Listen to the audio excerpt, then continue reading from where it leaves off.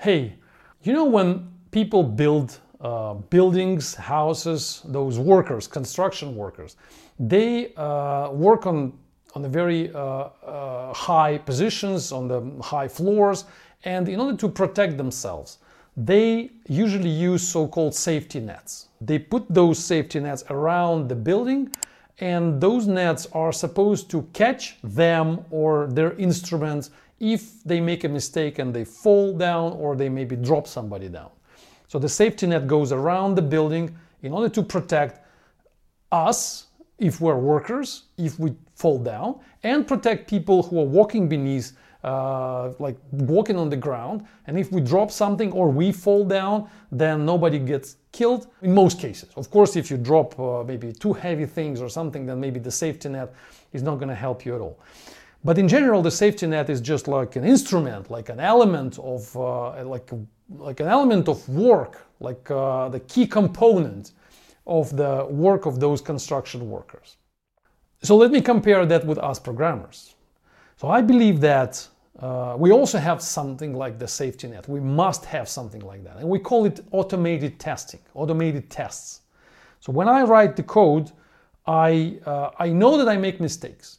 I know that when I write this part of the code, I break that part of the code.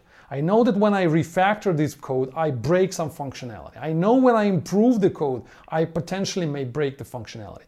If I just make changes and then I deploy the code to production and there is no automated test in front of me and no manual test, no test, then just the probability of breaking the production, the probability of ruining somebody's life, I mean, I'm exaggerating, but potentially making some big problems is very high.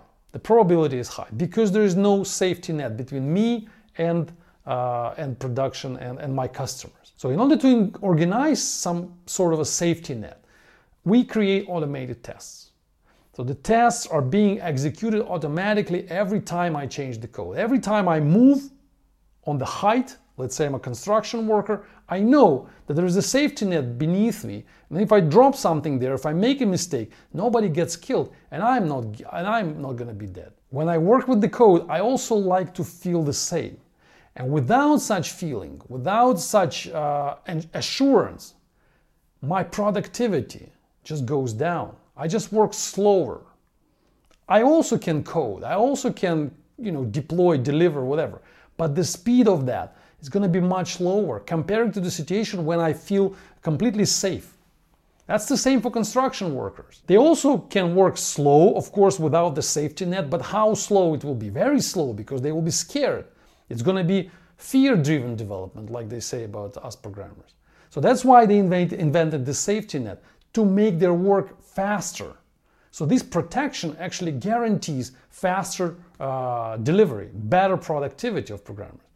If you don't have unit tests in your code, then you can continue working, but your productivity will be just lower. So unit test is like an instrument, it's like part of the work, it's a key component, it's our key instrument.